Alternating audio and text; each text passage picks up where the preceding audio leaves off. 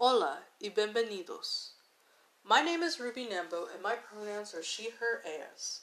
I am a poet and I've been writing poetry since 2011. My poetry has been shared in poetry readings and have been featured in various literary journals.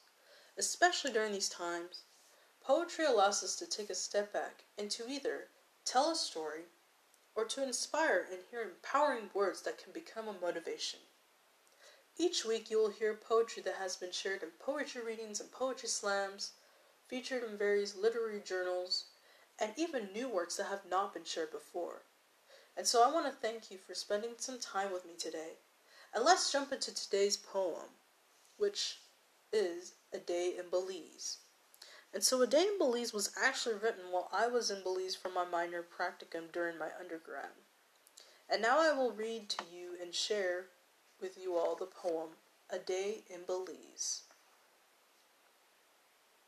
I rise from my bed, 5 a.m., from years of routine, a slow walk to the bathroom, and I stare into a small square mirror.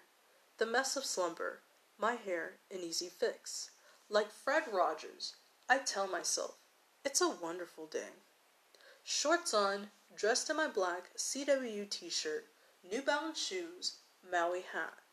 I open the door, descend stairs to a rising sun. A bench swing, still wet, from midnight storms and screams from the young ladies downstairs. I pass through the bench swing, arrive at a bar, and hear, Buenos dias, buenos dias. Please, can I have a cup of coffee? No cream, no sugar. I smile at the woman. Absolutely, sir, she says, and I sit at a table facing the swing, listening to music.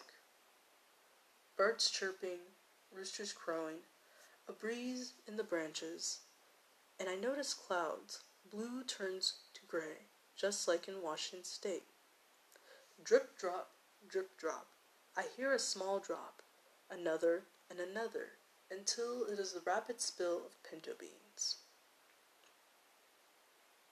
Minutes pass, me staring at clouds, until I am served black coffee and decide to walk toward the town market. 2 stands open. Buenos dias, senor, a vendor says.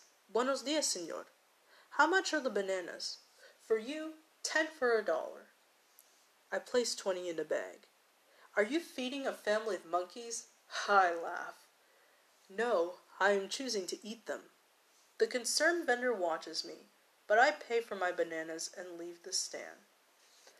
I return to my spot at the bar. Drenched, I open the bag with my delicious bananas.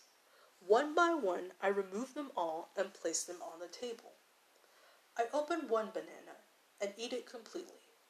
Slowly, with durable hands, I eat all 20 bananas and return to my room. I change into a white Azad short-sleeved button-up, Levi jeans, Nike white calf socks, same New Balance shoes.